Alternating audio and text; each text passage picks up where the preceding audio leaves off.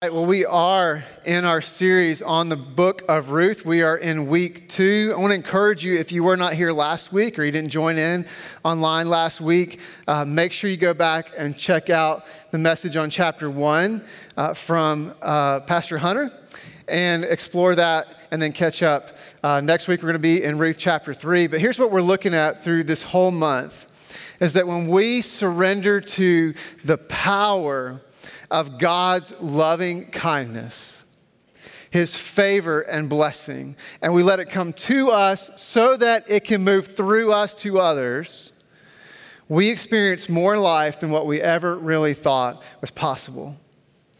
Last week, Pastor Hunter lifted up this theme that runs throughout the book of Ruth.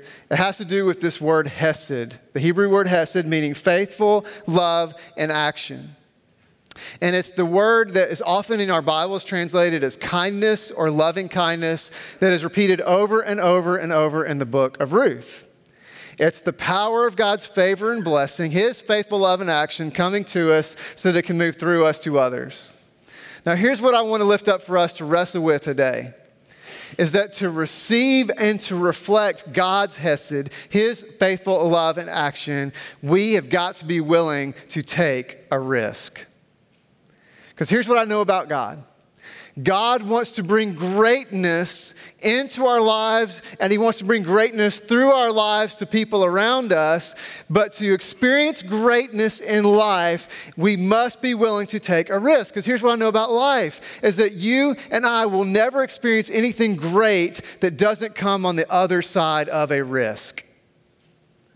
Well, we can experience good things, we can experience things that are okay, but I'll promise you, you will never experience anything great that does not require a step of faith and courage of you.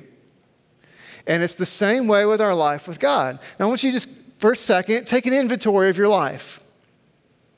What are the great things that you've experienced? And what was the risk that was attached to it? I think about some of our juniors and seniors graduating from high school here soon, and you're thinking about college, or you're thinking about a career and where you're going to land. And you're thinking to yourself, is this the right place? Am I going to grow as a person? Is this going to be a place that develops me for my career or